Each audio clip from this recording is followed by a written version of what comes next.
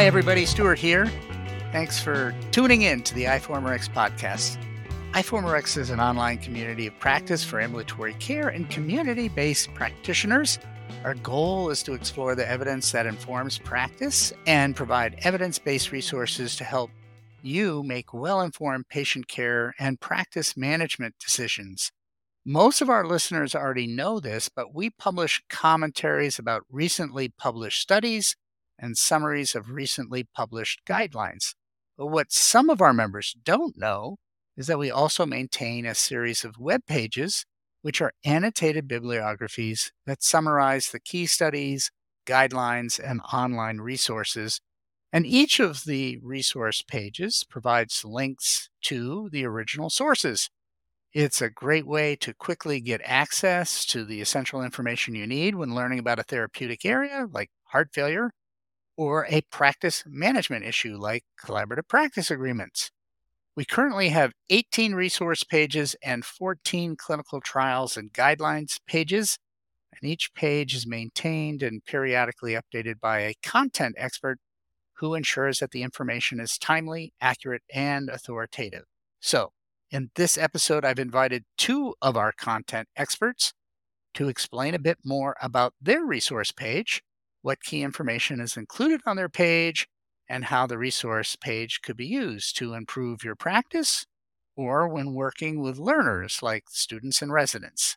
And joining me today are Dr. Alex Mills and Dr. Jordan Rowe, who created and maintain our newest resource page about gender-affirming care.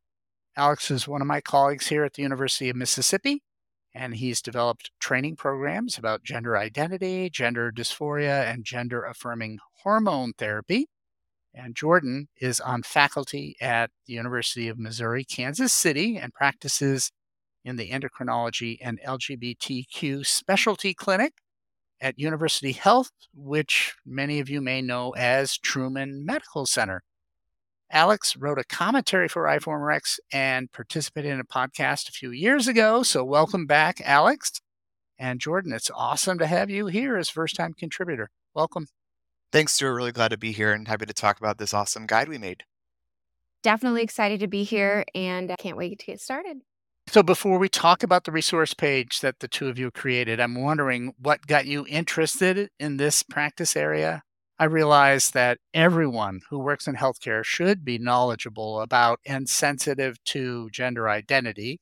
If we're going to develop trusting relationships with patients we serve, we simply must address people using their preferred names and pronouns. But clearly, the two of you have gone above and beyond, and you are passionate about this topic. You've given presentations, you teach students and colleagues about how to provide gender-affirming care. What's the source of that passion? Was there a particular incident or a patient that got you started on this journey? Yeah, I'll kind of share my story first. My real interest in this space, serving transgender and gender diverse folks, centers around stigma. So, stigma for me both fascinates and downright terrifies me. And I've always gravitated towards serving stigmatized groups. So, people with HIV, those who are LGBTQIA, even diabetes, right? Modern medicine makes these conditions pretty simple to manage from a medical standpoint, but it's all these stressors that stigmatized groups experience that lead to all of the discrimination and just making people feel less than and preventing anyone from trusting someone with their health. So, for transgender and gender diverse folks specifically, we're going beyond just a health condition. It's really that entire human condition and helping someone feel comfortable in their own skin. It's definitely something that's, quote, new for some clinicians to help affirm someone's gender, but that experience for the person's not new. And as society, we've been taught as a healthcare professional that we should be trusted as someone that the patient can see to get help. But unfortunately, we know that's not always the case. And there's a lot of things that can get in the way that go well beyond just this resource guide. I remember my first patient in my gender health clinic that I counseled on masculinizing therapy. They waited years for a clinician to affirm their gender identity, and this patient just shed the happiest tears with me when they realized that they were finally going to get that first injection of testosterone and move towards that journey. There's so much more we could talk about with this, but I think really to simplify it, it's just that all persons should benefit from person-centered care, and this is really the first step. And I want to echo everything that Alex said, especially about the joy and the relief that patients have when they realize that something as simple as having their name used correctly. My personal path into providing gender affirming care started with initiatives at my practice site where we were working on ways to be more inclusive and intentionally become a safe space for all members of the LGBT community. But then about 4 years ago, myself and some of my other providers in the clinic thought, wow, Casey would be a really awesome place for an interprofessional LGBT clinic. The closest one is Chicago for us, which is pretty far away. And our hospital was already providing many of these services to patients from hundreds of miles around. So why not go ahead and formalize it and make sure that we are actively promoting the fact that we are inclusive of this patient group. So from there, we went about building a clinic that could meet those patient needs. And one of those that was very quickly identified was that need for gender affirming care services, which included hormone management, but definitely extends beyond that. Everything that I learned about gender affirming care just really made me even more passionate to be able to provide that in a high quality way to our patients and make sure that we are providing that care in a safe environment. And I guess the rest is history. Yeah, so Alex, let's talk about the resource page that you created for iFormerX. The page is entitled, cleverly enough, Gender Affirming Care, and it's intended to provide the busy practitioner with a succinct summary of some of the key studies and guidelines, as well as provide links to a few essential online resources. Tell us a bit more about the page, what's included on your page, how it's organized, and how did you decide what should be included on the page? I think when we were both going through this together, we thought about the resources included on this guide as a way to provide essentially a frequently asked questions section of a website. So, what are the common questions that come up in the healthcare needs of transgender and gender diverse folks? And what's the evidence that backs that up? Are there certain dosage forms or routes of administration that work better, like subcutaneous testosterone, for example? And what's the procedure when a patient on gender affirming hormone therapy like estrogen is hospitalized and undergoing surgery? So we tried to make those resources easily available.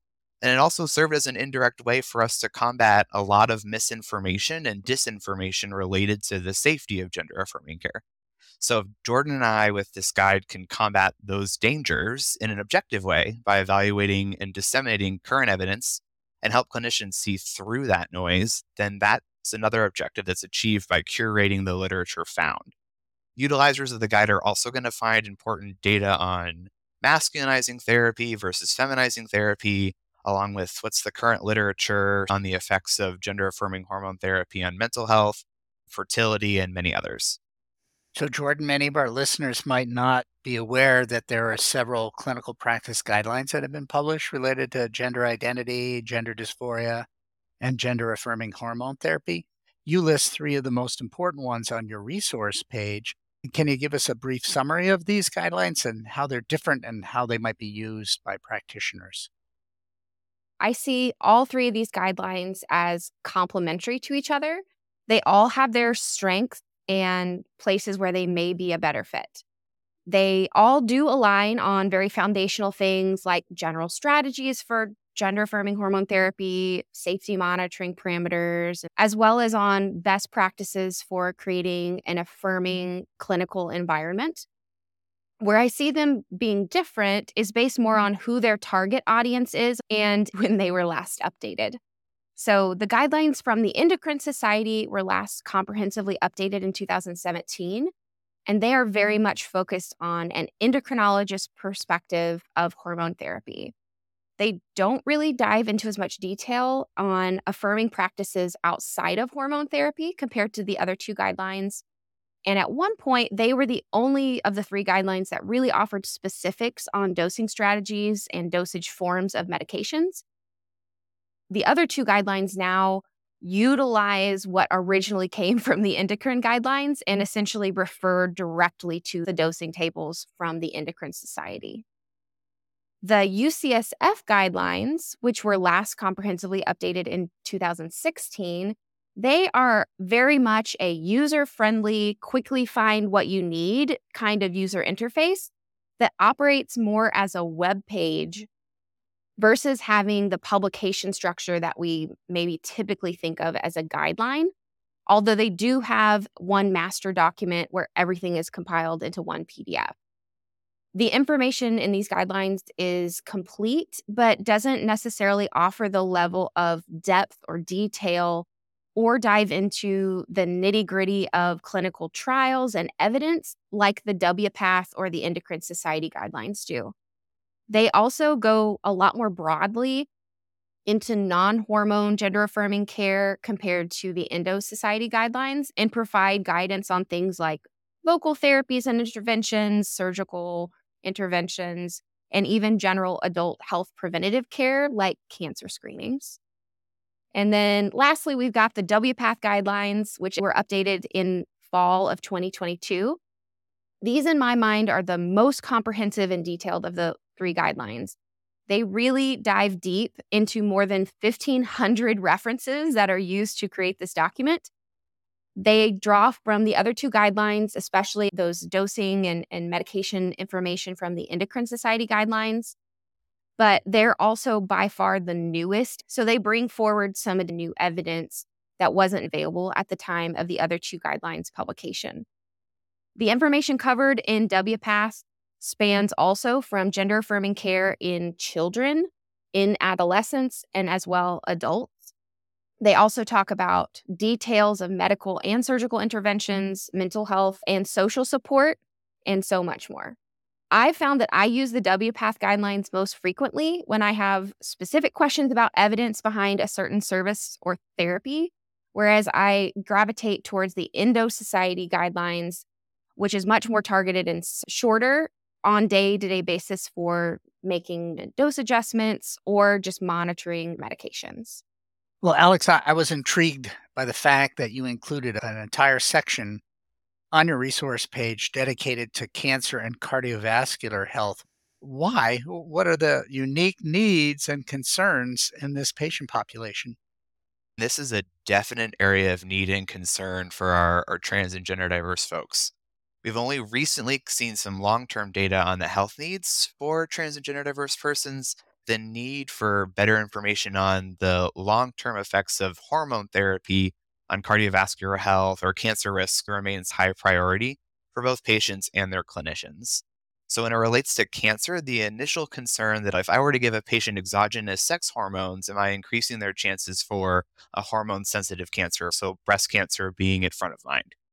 The recent data shows there's a slightly higher risk, but it's less than we see in their cisgender counterparts.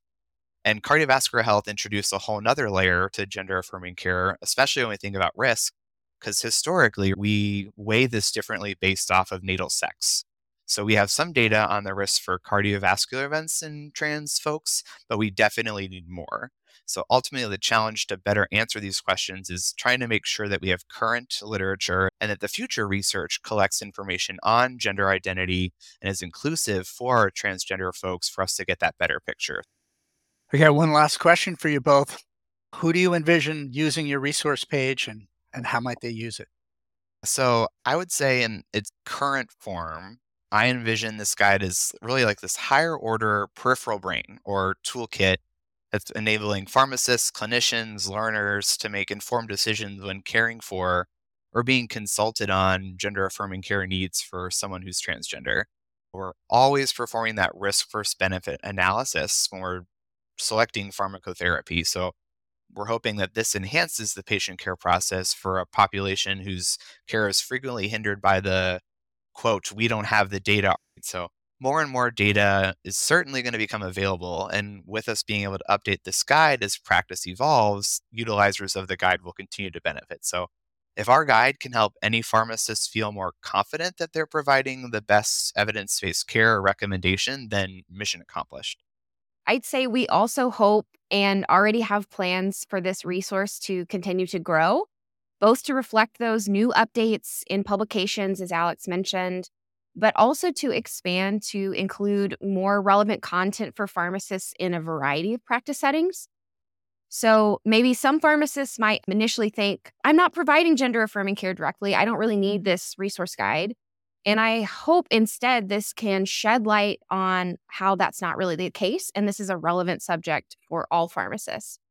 For example, having a community pharmacist who is knowledgeable about the practical needs surrounding gender affirming hormone therapy, things like appropriate syringe sizes for injections or ways to triage common barriers like day supply issues, that can be just as impactful, and I'd argue in some scenarios, maybe even more impactful in improving overall patient care.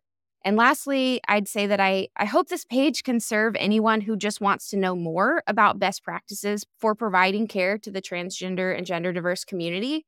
We can all contribute to making the healthcare system a more inclusive and affirming place. And learning more about gender affirming care is just one of the ways that a pharmacist could do that. Well, Jordan, Alex, thanks for being on the iFormerX podcast today and for creating the Gender Affirming Care resource page. If you haven't taken a look at the resource pages and the clinical trials and guideline pages that we have posted on the iFormerX website, I encourage you to check them out by clicking on the links in the upper navigation bar. The page managers have assembled everything in one location, all the key clinical trials, guidelines, online patient education materials that you might need. If you're expanding your practice to serve a new patient population or want to improve the quality of the care that you provide, our resource pages are a great place to start. And before we sign off today, I want to thank Tomasz Jorga from the VA Ann Arbor Healthcare System in Michigan for maintaining our heart failure page. Tomasz is a clinical pharmacy specialist in cardiology, and I've turned to him to peer review some of the cardiology-related materials submitted to iFormerX over the past few years. He's recently participated in an ACCP AmCare PRN podcast, which we posted here on iFormerX, about some of the latest developments in the treatment of dyslipidemia. And I know Tomasz is spreading the word to his VA colleagues and residents about what a great resource iFormerX is. So thank you, Tomasz, for being an awesome iFormerX supporter and contributor and using your considerable knowledge and expertise to enhance this community of practice. Well, until next time, this is Stuart Haynes, Editor-in-Chief of iFormerX, signing off.